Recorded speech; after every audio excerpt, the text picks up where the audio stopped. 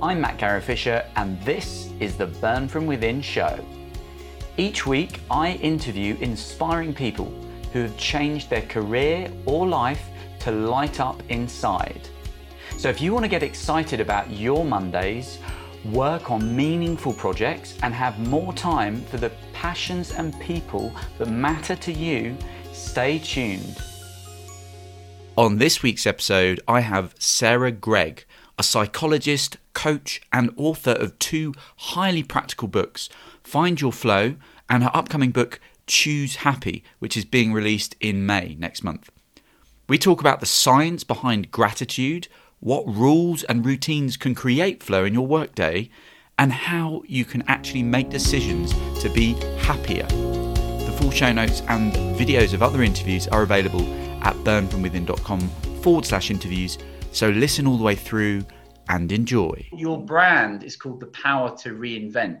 And Burn From Within is really about career change. It's about redefining your life. Essentially, what your brand's name is, The Power to Reinvent. Where did that name come from, Sarah? And how have you reinvented yourself? Yeah, great question. A lovely kind of start to the interview, I think, to put a bit of context around it. So the Power to Reinvent was really born out of my own personal journey that at 33, nearly 34 years old, married for a couple of years, 3-bedroom house in the Cotswolds, looked like I had life all figured out.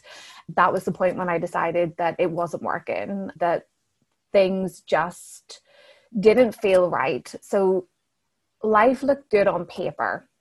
And I think if you were to go back to friends and family at that stage, they would say that there wasn't a problem. But inside, something felt off. It just didn't feel right. I felt unfulfilled and disconnected from myself. And so I went on a bit of a journey of reinvention. And that's where the name came from. However, it has evolved in a big way, because I think the biggest aha moment of my whole journey to date has been that I don't need to change myself, that actually it's the rules of happiness and success that need to be reinvented. And when I look back, I can see how the rules that I followed generated the results that I got in my life. So rules and results are always reflected. So the rules that I lived by, for example, was I'll be happy once I lose the weight, once I get that job promotion, once I earn this figure, once I buy that car, have that object. So because of that rule, I'll be happy when. That automatically dictates that I'm not happy now, and I can't allow myself to be happy now. So that was my life. It was a constant pursuit of happiness, always on the go, always searching for more, always trying to fix myself and be better and improve. And actually what this journey has taught me is it's brought me back to the wholeness, that we have everything that we need to be happy, to be successful, that we can have happiness and success as part of the journey. But a huge part of going on that journey to reinvent yourself heavily involves reinventing the rules that you allow yourself to live by. Even small things in my life, I used to think if you said no to people, that made you a bad person. So of course, if that's the rules that I live by, the result is that I have no boundaries and I'm a people pleaser, and my diary is filled with other people's priorities and not my own. So bringing that awareness to not only what I want and who I really was, but also how the rules that I was living by were restricting me from experiencing that reality that I wanted to have. And so you took some time out. You were working like training businesses, I think, high growth businesses. Talk me through that stage in your life, in the corporate world, being very busy with lots of meetings and all sorts of priorities. And then you actually took some time out. How was that decision made? And how did you start to reinvent and start redeveloping these routines, these rules, to actually find yourself again and be happy? Yeah. So my job was with a big university in the UK. I worked as a business coach. It was really my dream job. I worked with high growth businesses, startups, and did some consulting work with the European Commission. And it really was my dream job. My background's in psychology. I'm a psychologist, member of the British Psychological Society, NLP practitioner. And my dream was to work with corporates in a really fast paced, innovative environment, which was everything that I had. And the job necessarily wasn't the problem. It was all the behaviors that had made me successful up until that point. Business was it was like a drug. It made me feel alive and great. I loved nothing more than to be frantically running into a meeting with my folders piled up high, jumping into the car to race off. Oh, can't book you in because my diary is so full. It made me feel important. That's what busyness did for me. It was like a status symbol. And I loved it. But the price that I paid for that was I lost myself. And life was always on the go. And I rarely took moments to actually sink in and enjoy happiness. And I remember in work, they offered mindfulness classes. And I remember going to this mindfulness class, and it was like my worst nightmare. Sitting alone with my thoughts for 10 minutes, I had to leave. I couldn't stand it. And it was great until it wasn't. That's the only way I can describe it. It was great until it wasn't. And things started to happen in my life. I think circumstances arise, and I think it starts off, the universe gives you a little whisper that things are off, and then eventually it turns into a roar or a scream. And that was very much my journey. And I started to really become more aware that I didn't really know who I was. And I didn't really know what I liked to do or what I enjoyed. And I wasn't really sure if I was enjoying my life. And I felt really confused. I remember going to a motivational seminar, and the lady who was running it said, okay, now write down 3 things that you love to do just for you. And I sat with this notebook in front of me going, I really don't know. And as I watched this kind of arena full of people scribbling down and filling up the page, I wrote down the 3 imaginary hobbies that I had on my CV from I was 16, which was like reading, writing, and swimming. That's all that I could think of.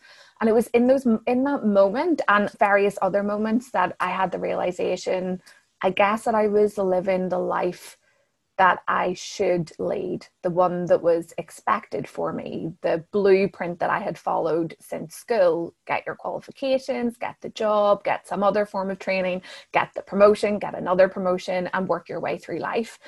And actually that wasn't working for me, and I wasn't happy. But the void comes when you don't know, that's not making you happy. But the question is, what does? Yeah, I remember reading that in your book, Find Your Flow, and that question, can you name 3 activities you like to do in your leisure time? This is about what you do for no other reason than activities that make you happy and give you a sense of purpose. And I think, to be honest, a lot of people that would be asked that question might not be able to answer that truthfully. The answers would be what they should write, like, oh, I should probably write reading and maybe something to do with personal development. We had this discussion of self-help, the whole concept, the presupposition of the industry of self-help, of personal development, of self-improvement is on the notion that you are there to be fixed and you are there to be improved. Yeah. Because if you don't improve, then there's something wrong with you.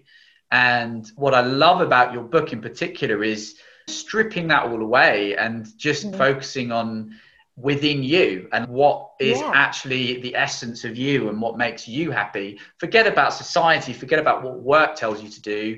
Obviously, you've got to do these things. You call them, I think, high value priorities. Is that right in your book? Yeah, that's right. Yeah. And it's important to schedule those things, and we'll talk about that in a minute. But this whole concept of actually, like, you can be happy just being you. And what I love about Find Your Flow, your book, is that there is actually a structured approach behind finding flow, and also being happy without following other people's expectations just to be busy. One exercise that you talk about early on in the book, and a concept actually that a lot of people talk about, but many people are resistant to doing, is practicing gratitude. What's the significance of that, maybe from a scientific point of view? Mm-hmm. And also, if you don't bother to do it and don't make it like a routine, does that matter? And if so, why? Love it. Gratitude was one of the first steps of my own journey, was to be grateful in the now and to notice the small things that made me happy. And I get the resistance, because I was resistant. You feel like a bit of a fraud.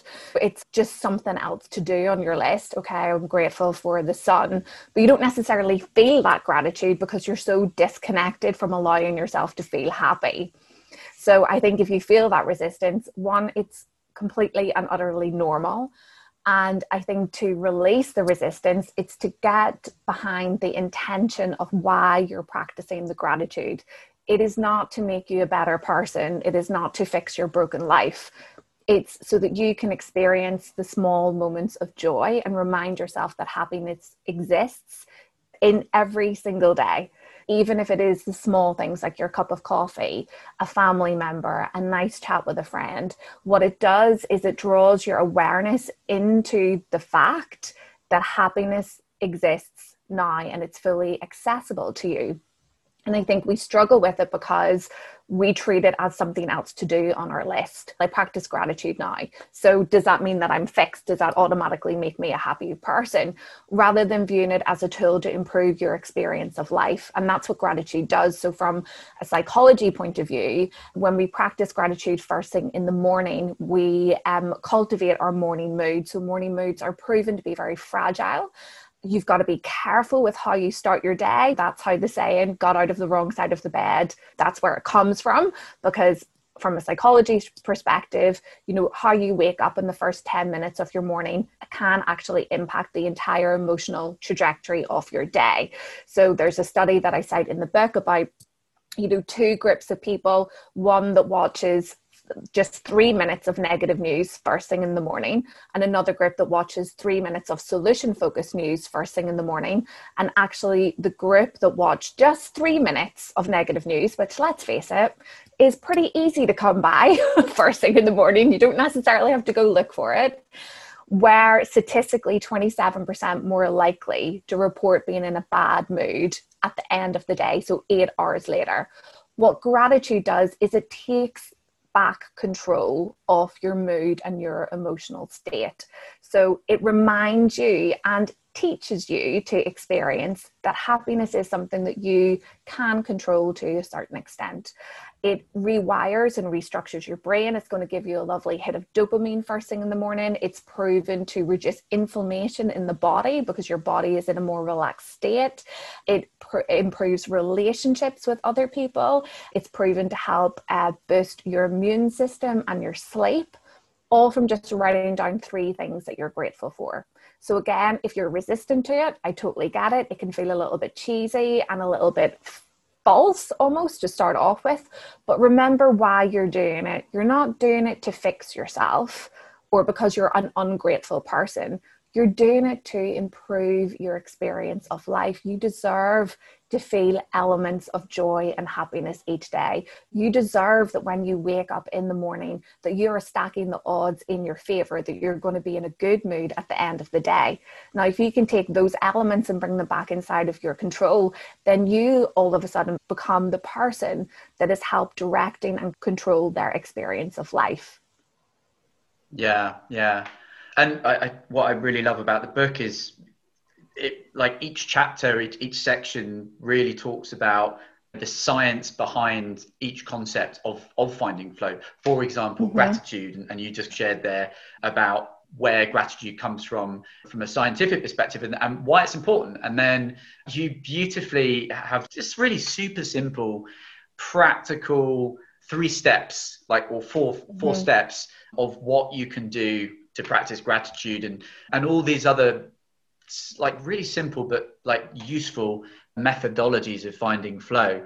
One of the things that you talked about in your book is the concept of and the significance of goals, of setting goals, and also making sure that the tasks and goals that you set are challenging enough. Now, a lot of people, and maybe you were included in this when you were in the corporate world, that they don't set goals, personal goals. It's they've got a lot of things to do at work, and that's their focus. And they don't necessarily they don't set aside the time to be consciously aware of what they want and personal goals. How significant is setting goals for your life, and how do you know if that goal is challenging enough or not challenging enough? So in terms of setting goals for your life, it's not necessarily about the achievement of the goal, but goals just make life more interesting. It opens up the possibilities, so you begin to wonder and get curious about, what if I could do this? What would that be like? What if I could experience this? My goal was to become an author. I really wanted to write a book, and never in a million years did I think that would ever happen, like ever. And if it did, it would probably be like 20 years down the track. But when you set a goal and you align and you take small actions that are in line with that goal, then circumstances begin to align with you and life becomes more interesting. Thoughts, feelings, actions, and emotions begin to move into this congruent alignment. So you just feel more at peace with yourself. So the opposite when we don't have a goal is we're often in a state of resistance, where we're trying to figure out in our heads what it is that we want to do. And that wastes a lot of time. So one part of you, might want to go work out in the gym, and another part of you really just wants to put on Netflix and stick their feet up, on the sofa. And when we're in that resistance, we've got two conflicting parts that are at war with each other. That feeling, you're neither enjoying the Netflix show, nor are you at the gym. You're lost in this in-between land. And that's really what we experience a lot of in life. I know that I should journal because it will make me feel better and help me in life, but I also can't be bothered. And so I wrestle with myself and I don't do either. What a goal does is it helps direct and focus our energies and attention. So we tell our brains this is what matters, and our brain naturally then orders the information, feelings, and emotions to be in alignment with that. And that's what makes us feel good and elicit flow. The second part of the question is a really challenging one, which is, how do I know what the level of challenge is right for me? And that's really when we need to get more out of the thinking brain and drop more into our bodies and just recognize what the feelings and sensations are. Now, for me, when I first started, that was really challenging because I lived very much in my mind and didn't really know how I felt within my body. But the more you pay attention to that, so for example, if the goal is too challenging and it's moving you into anxiety, so you might notice that you are feeling overwhelmed, that your body's a little bit tense and tight, that you're worrying and you're struggling to focus your attention. They would all be indicators that maybe you need to drop the level of challenge down. Now, the great thing about being a human being is we don't actually have to necessarily drop it down and take action. You can play about with that mentally in your head because the brain doesn't understand the difference between imagination and reality. So then visualize for a moment, okay, what if I took a smaller step? What does that look like? And then how is my body responding to that? Oh, you might notice your shoulders drop down. You feel a bit more relaxed. Equally, if the goal is too easy, and you're not doing anything, because we all have those goals, right? The one email that we need to send that somehow we could have done it on Monday, but somehow we left it to the Friday just because it's easy. We've sunk into boredom and disinterest in a way.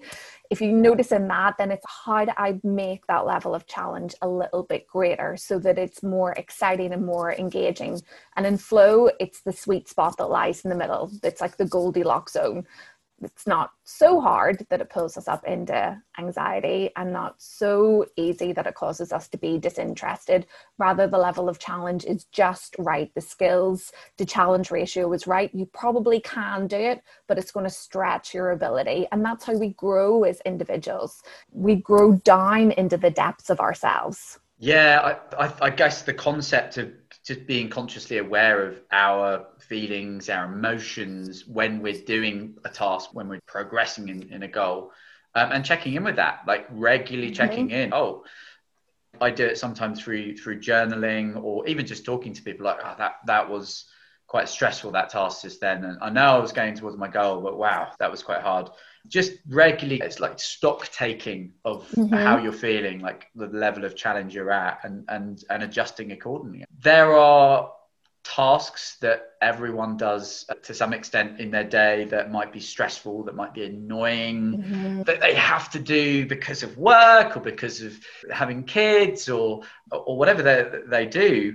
And you talk about in your book about acceptance of these kind of tasks. Tell me a little bit about how can people accept those tasks and also even make them more enjoyable by how they think about them. And also one follow-up question from that is, what is the effect of doing that on you? Yeah. So if we bring it to life with a bit of an example in everyday, I'll use one from my everyday, something that I absolutely loathe, which is anything to do with admin, taxes, spreadsheets. Absolutely cannot stand it. I hate it. I really don't like it. But my I have ears to are do pricked it, like up. I'm the same as you. Same. I can't stand it. And when I approach that task in ordinary kind of circumstances, I would have often approached it with resistance. So I will sit at that laptop, know that I have to do it, but the internal dialogue in my head is, I don't want to do this. This is terrible. I hate this. Why am I so bad at this? And it's almost like shooting a second arrow in yourself. The task is already not enjoyable, but you're continually like stabbing yourself with this second arrow, making it even less enjoyable. When we come from a place of acceptance, it's just a non-judgmental place. I don't like the task that I'm doing, and that's okay. Life is messy and complicated. You're not necessarily going to love everything that you do, but you don't have to punish yourself for the things that you don't love to do and make it even harder than what it is. So what acceptance does is it just stops the war with what is. It stops the war with the present moment. So rather than wrestling with that spreadsheet and hating every second of it and getting frustrated at myself and at other people and slamming the computer down, I just accept it. It just is. I have to do my taxes at this moment in time. That's my job to do. How can I take the weight out of this task in some way? So, for example, we know that if we play about with a level of challenge and flow, that it can make it a little bit more enjoyable. So sometimes with inputting things into an Excel spreadsheet, I'll set myself a little time challenge. How many things can I input in a couple of minutes? And then see if I can beat it. And then all of a sudden the task becomes a bit more enjoyable. Or I'll set myself up in a really nice environment. I'll make a nice pot of coffee. I'll put a little chocolate bar at the side. I'll play some nice music in the background. And because I'm just accepting it, all of a sudden then my energies are directed more towards how do I make this more pleasurable for myself, rather than how can I hate every moment of this and then carry that frustration around with me for the rest of the day. Yeah, I actually did this the other day. I do some freelance copywriting, and there's certain clients that give me work, and some of the work I don't enjoy as much. And before, I used to be doing the work, and it actually took me a lot longer to do because my narrative in my head was, I hate this, I don't want to do this. I was trying to procrastinate as much as possible to not do that work. And actually, because of that, because I didn't have the acceptance of, I don't know if I enjoy this, I don't really enjoy this that much. Because I didn't have that acceptance, I couldn't let go of it. There was so much energy going into resistance that it was a distraction from actually doing the task. And the quality of the work was not as good. And now I approach it by, like you said, setting up my environment, like knowing that task is a little bit more challenging, setting up my environment more favorably, like listening to certain music that really gets me in a mood, and scheduling a break in between to talk to a friend and get me in a good mood and start laughing about what I've written and things like that. And it really helps. It like not only kind of productivity, happiness, quality of work. But I never actually thought about the concept being because of acceptance. And I don't do this regularly. It's probably something that I think about doing occasionally. And after reading your book, I really made a mental imprint of, wow, acceptance. How can I schedule acceptance for these kind of tasks? Because it really makes a difference. It makes a difference to productivity. And I guess my follow-up question to that would be, if you are, a manager or a leader, how can you motivate your staff to be able to find that flow for those difficult tasks? Yeah, that's a really great question. I think sometimes it's bringing into your awareness that there's a different choice. So having conversations like this, for example, there will be some people that it is so simple. It's like, oh yeah, of course I could make it easy for myself. But sometimes we don't think like that. We think we've got to struggle through the tasks that we don't like, and we're like martyrs to the chore. So sometimes with employees, it's as simple as understanding and bringing into their awareness that they could make it a little bit easier, but also working with the different strengths of your team. So if there is a member of the team who my husband loves a spreadsheet, like he loves them. I can't stand them. He loves, that's his thing, making formulas. If you have a member of your team that you can outsource that to, and that's going to elicit flow for them, then work with the dynamics of the team. Understand how you can maybe ask that person, okay, you love presentations, this guy hates it. Can you just trade over? How about you input the expenses and you take over the presentation? And then that way, each kind of person gets to feel more of their flow and gets to use their own unique strengths. But I think the key with all these like activities that we're talking about is it's showing yourself that you deserve to be happy, that you're worthy of happiness, and that you don't have to work for it. It's not a reward of your actions. It's not, I struggle through the spreadsheet and that somehow makes me a good person and I'll be rewarded for my actions. Or it's about showing yourself that you can design and structure your day in a way that is likely to increase the levels of happiness and flow and success that you feel, as opposed to feeling like you've got to just keep going full pelt and struggling through life. And hopefully at some stage you'll be able to relax and slow down and you'll arrive and it will all pay off. I think these are the gentle reminders that happiness is here and you can create an environment that makes it more inviting for happiness to show up. Yeah.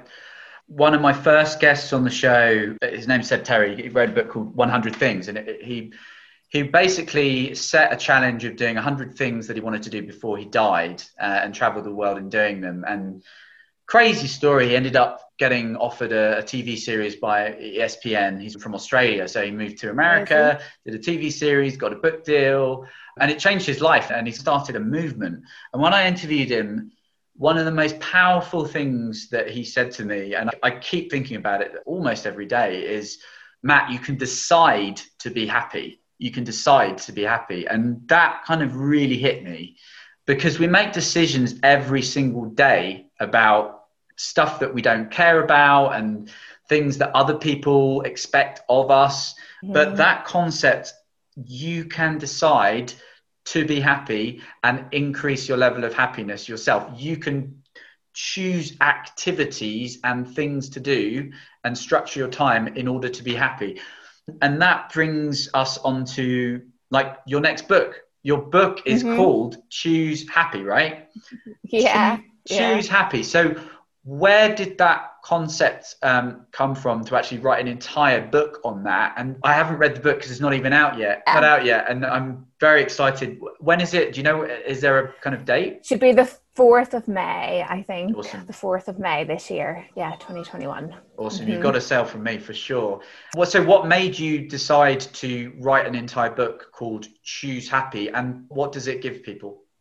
Yeah, first of all, I think Choose Happy, either some people will love the title or some people will hate it. So let me clarify exactly what I mean by Choose Happy, because I don't know about you, but there is nothing more frustrating than when you're having a bad day of someone telling you to smile and you're just like, oh, I want to say a curse word, but I'm not going to, but let's just say go away. We politely in our heads mentally say go away.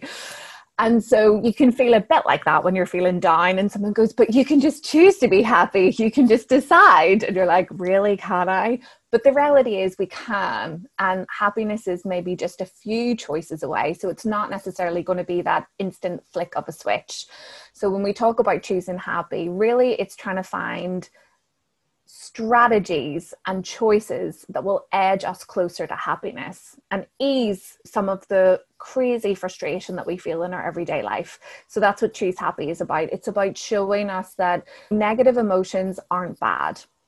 They exist for a reason. Evolutionary psychologists know and study that we feel fear and anger and sadness because they can help us see the areas that aren't working in our lives or things that we maybe need to adjust and change. They can be a really good clarifying force that can jolt us into action. So Choose Happy comes from a place that no emotion is good or bad, and actually negative emotions have their role. But there comes a point when we spend too long with those negative emotions and we begin to ruminate and begin to become immersed in the problem. So Choose Happy is about edging ourselves towards happiness, about recognizing why is fear there, why is anger there, why is comparison there, uncertainty, and then how do we understand that emotion a little bit better, and how do we choose and reach for a happier choice. So in the book I designed I love models,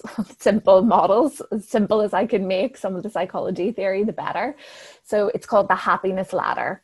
And if you imagine when you're in like the dark pit of emotions and you're just having a crappy day, if you imagine happiness more like a ladder, first rung of the ladder, you'll just recognize your emotions. I feel sad rather than I feel sad about feeling sad. It's just accepting. This is how I feel. This is what's going on. What is this emotion trying to tell me? And then when you understand that a little bit more, it's about reaching then for a more empowering choice and then responding with that action. So at each kind of rung of the ladder, you're working yourself out of that pit of emotions.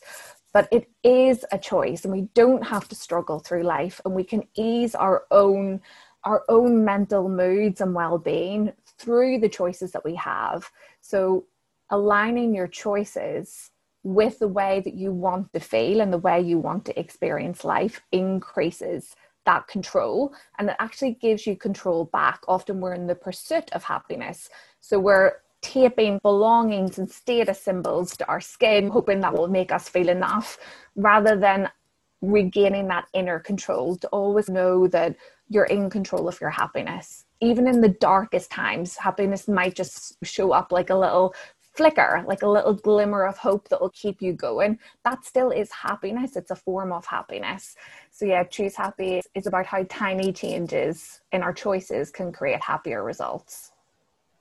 Yeah, and you talked about recognizing emotions and actually like emotions are they are our body's signals a lot of the time to do something different. It's, hey, I have this emotion's bubbling up. It's your body saying, Matt, come on, there's something up here. Like, start to interpret this message in whatever way you can. And like, certainly with career change, like, you know, a lot of clients I have and people I've interviewed on the show, they have a wave of negative emotions, often for a while. And it's until they start to take stock and reflect on those emotions and interpret them actually, and try and figure out where they're from and what it's trying to tell you. One of the best pieces of advice I got from a coach was how to interpret an emotion. And the question to ask is, what do you need to believe in order to feel this way? So if you're feeling anxious about something, it might be to do with your job or your boss, for example. And if you a lot of people just ignore their emotions by downing a glass of red wine at the end of a stressful day, or they just can't quite put their finger on why they're unhappy or have any other kind of negative emotion. And they'll just a lot of people get busy as well. They'll just get busy with work or do untold number of negative behaviors, and it's or positive behaviors, but to too much an extent, like in excess. How, with emotions, for example, is there a way to track emotions or plan so that your emotions gradually get more positive and you can become happier? Like how, like, is that possible? Yes, it is possible. I can share a little kind of insight on it. I think what's important to remember is we're just working with different parts of ourselves, and every behavior has a positive intention. So I think when we understand that, we become less fearful of ourselves. So when I know I'm frightened of maybe leaving my job because I don't know what's on the other side, but I feel this pull or this call to. Fear is not a bad emotion. It's just trying to keep you safe. So your job is to maybe listen to that part, but then bring a different part forward, bring courage and self-belief forward, bring your resourcefulness forward, and let them form a team. And actually that's where your wholeness and like beauty comes through. In the journal system for flow, one way that I use it is to really work with those parts and bring forward the emotional states that I want to feel. And that's through scripting. So there's a part of the journal system called Total Flow. It's based on imagery scripting, a technique used by elite athletes to enhance their performance and their sense of flow. And really what you're doing is you're training your attention to what you will see, hear, and feel throughout the day. So if I'm giving a presentation, for example, or I'm running a workshop and I want to feel a certain way, I will script that. I will say, I feel really confident as I approach that task, and I hear my voice is strong and it's assertive, and I notice how the room responds and their heads nod, and I feel really happy with how that workshop went. I notice how I take the time to feel proud of myself and how I say to myself internally, you did a really great job. Now, how I'm using that script is to train my emotions, but also to activate my internal reward system, because often I'll put myself in this category. I am like a gold star junkie. I love nothing more than somebody telling me that I did a good job, all about that praise. But that's to my own detriment, because nothing anybody says is ever enough. I want more. So by scripting in those emotions, by scripting in that reward system, I train my brain to focus more on those feelings. And equally, if that doesn't happen, there's no guarantee, then I know I've gone off track a little bit. I know that maybe I maybe read the room wrong in some way, or the presentation wasn't as good, and I can take that feedback and improve it. But scripting is a really good way for you to work with your emotions rather than against them. Yeah, I actually read a book and I can't quite remember who wrote it or what the title was, but it was a coach, a tennis coach. He coached all sorts of really elite athletes and business people as well. And he talked about an inner voice, or the quiet voice, where how you speak to yourself in activities really affects your performance and your happiness and all that kind of stuff. And with tennis in particular, to get players will do double faults and players will lose points, and that is predictable. That will happen. And by being able to have a pattern and a script to prepare in your head, so that when that does happen, rather than saying, why have you got another double fault, you absolute idiot, you are prepared for that, and you say, Matt, don't worry, that's a double fault, because you're going to nail it next time. Or exactly, you've done many aces in your career, so the next one will be an ace. And it's that script that it happens unconsciously, but by being able to actually prepare for a lot of situations in life are going to happen. There are repeatable scenarios at work, with family, with loved ones. Being able to mentally rehearse that and say what you're going to say about it and see what you want to see can make a huge difference. And personally, when I read that in your book, it reminded me of that concept. And I don't do that enough. I really don't start scripting out things. What do you think people would be most useful for people to script out for their everyday life? I just talked about tennis and double faults being an example in the tennis world, but in everyday life, maybe for people that are going to work, or I guess have an ordinary job and an average life or an average day, what certain things do you think scripting could be useful for? So what scripting does is, because your brain then knows what to anticipate for the day ahead, you relax into your day. That's what enables flow to happen, because your brain already knows the how you anticipate the day to go. And so it begins to align with that.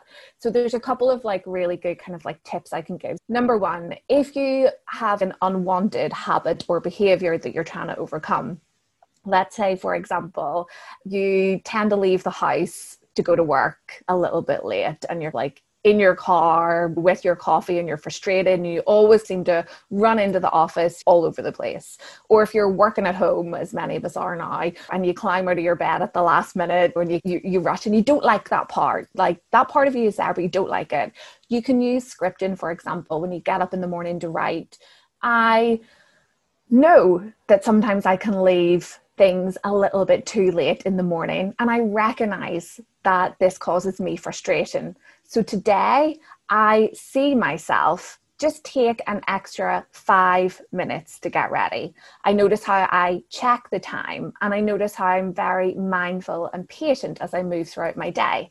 Now, what you're doing there is you're not setting unrealistic expectations. It's not that you're scripting in, I get up at 5 a.m. and I do my yoga and I have a green juice and everything's amazing. When we go back to that level of challenge, that's too much of a stretch. If you're rolling out of bed and rushing off to work, it's too much of a stretch. It's too challenging to say you're going to move from that to that. So you're working with the different parts of yourself through the script, and then your brain moves into alignment. It gets all the different parts of you on the same page because you've recognized, back to that recognize the feeling, I recognize that part of me is like that. However, today I notice myself do this other different thing. And what amazes me, and the readers of the book, because this is the one section of the book I get so many messages on, is at the end of the day, when you come back and you read what you have scripted, how much your day actually went in that flow without you realizing. So I'll script my day each day, and I don't really think about it afterwards until I do my nighttime reflection, and I'll read back through what I've done. And 80% of the time, my day has followed in that order in some way. And it's just really interesting. So script unwanted habits, script how you want to feel. Often we think about the things that we want to do. So we're like a to-do list. I need to do the taxes. I need to get the shopping. I need to pick up the kids. I need to submit that client proposal. But we don't ask ourselves, how do I want to feel in that experience? Because that's how you experience your day, not by ticking it off. It's how you feel in that experience. So tapping into that and thinking, okay, when I do the taxes, I want to feel acceptance and I want to set up a nice environment, just like we talked about. When I submit that client proposal, I want to feel confident and excited about what that could bring back. And then all of a sudden you're integrating this wholeness into your day, and it becomes much more about being a slave to your to-do list and ticking everything off and then falling into your bed at night, and more about how you want to feel and experience your day. What emotions do you want to elicit? What feelings do you want to have? And tapping more into that. Oh, I absolutely love that. I love tapping into your emotions and feelings about something in the future. And actually, that actually shapes your future. That shapes your destiny by doing that, which is incredible. Sarah, you've gone through quite a transition. You've reinvented yourself and actually had this amazing journey to discover how you find your own flow, and now you're helping others. What would you say now your purpose is in life, and how do you think that's different from maybe a few years ago before you reinvented yourself and started the Power to Reinvent? Yeah, I think my personal purpose, as opposed to anything business related, is to fulfill my potential and to have an adventure. That's all. And I don't necessarily know how that's going to look, but what I love about life now is the joy of experiencing it. I'm no longer on this journey that I have to do this and I need to reach that milestone and it's got to look that way. The joy is, like, in my personal life and kind of professional life, is creating things, is having the joy in the experience of each day, is going and following these little threads of adventures and opportunities that arise, rather than feeling like I have to have all the answers, and just aligning with things that bring me joy. And the more I do that and allow myself to feel worthy to do that and to actually say, I don't enjoy that thing. So you know what? You don't get to be part of my human experience. You're out. All the things that I love, you're in. Let's just go and see where it can bring us. That if I can keep that, I'm well aware that there's still patterns of behavior at play in my own life that can sabotage that. I totally know that. I do not claim to have life figured out. But the more I can stay true to that and align with the things that make me happy, align with the things that enable me to be who I really am as opposed to who I should be, then the more I can just enjoy the adventure that is life. So that's my personal purpose. Beautiful. Absolutely love that. Where can people get in touch with you, Sarah, connect with you, get your books? And do you offer any workshops or company coaching or anything like that? Yeah. So you can find more about the business offers. I offer workshops and coaching, and I'm just about to have an online course come out in a couple of weeks. So you can find more about that at the website, thepowertoreinvent.com. That's POWER to reinvent.com. The Instagram handle is the same. Instagram is the best and easiest place to find me. So it's at The Power to Reinvent. And you can find information about the books on the website, but they're called Find Your Flow or Choose Happy. And they both have their own little websites because they're so special. So it's choosehappythebook.com and findyourflowthebook.com. And I'll include all of those links in today's show notes as well. My final question, Sarah. Now, I definitely see you as someone that is living with passion. You're very passionate about what you do. You just described your purpose and actually were quite clear about that as well and confident in that. And you have a really great balance in life. You've been traveling the world, a similar circuit to me. You're about to go to, I think, Taiwan. It's incredible, like living this sense of adventure, which is part of your purpose. So I would say you're passionate, you're purposeful, and you're living with balance. I call those three things to burn from within. What's the one thing that's made the biggest difference to you, Sarah, to burn from within? Permission to allow myself to do it and the courage to do it. I think so many of us feel that burn from within, but we're worried about what will people say? What does that mean? How will it impact relationships? And actually, to burn from within just means giving yourself permission to follow that passion, not necessarily have all the answers to know where exactly it's going to bring you, but to just release and let go and just follow it. Yeah, permission, that word has come up numerous times with guests and actually just knowing that you do have permission. Like, permission is granted and it's yours to go for it and make decisions around that, around purpose and around passion is so important. And what I love about your book is that there are bite-sized exercises and small little steps that you can do each day to get conscious about what makes you passionate and what you enjoy and what brings you into flow. And just doing these small things every day, it can lead to huge sparks and to be able to burn from within, to actually live a life that you love and be happy. Sarah, thank you so much for an awesome conversation. And let's keep in touch. And that was a great interview. Yeah, thank you so much for having me. So awesome having Sarah on the show. She's truly burning from within and had a tremendous transformation herself after that realization that she was living the life expected of her in the motivational seminar just a few years ago. You can connect with her directly on Instagram at The Power to Reinvent. And also the links to both her books, Find Your Flow and Choose Happy, are on her website, thepowertoreinvent.com. And if you enjoyed this episode, go right ahead and leave a review for this podcast by going to ratethispodcast.com/burn from within. That's ratethispodcast.com/burn from within. And stay updated with more inspiring interviews by hitting the follow or subscribe button now on your player. Until next time, live with passion, purpose and balance, and burn from within.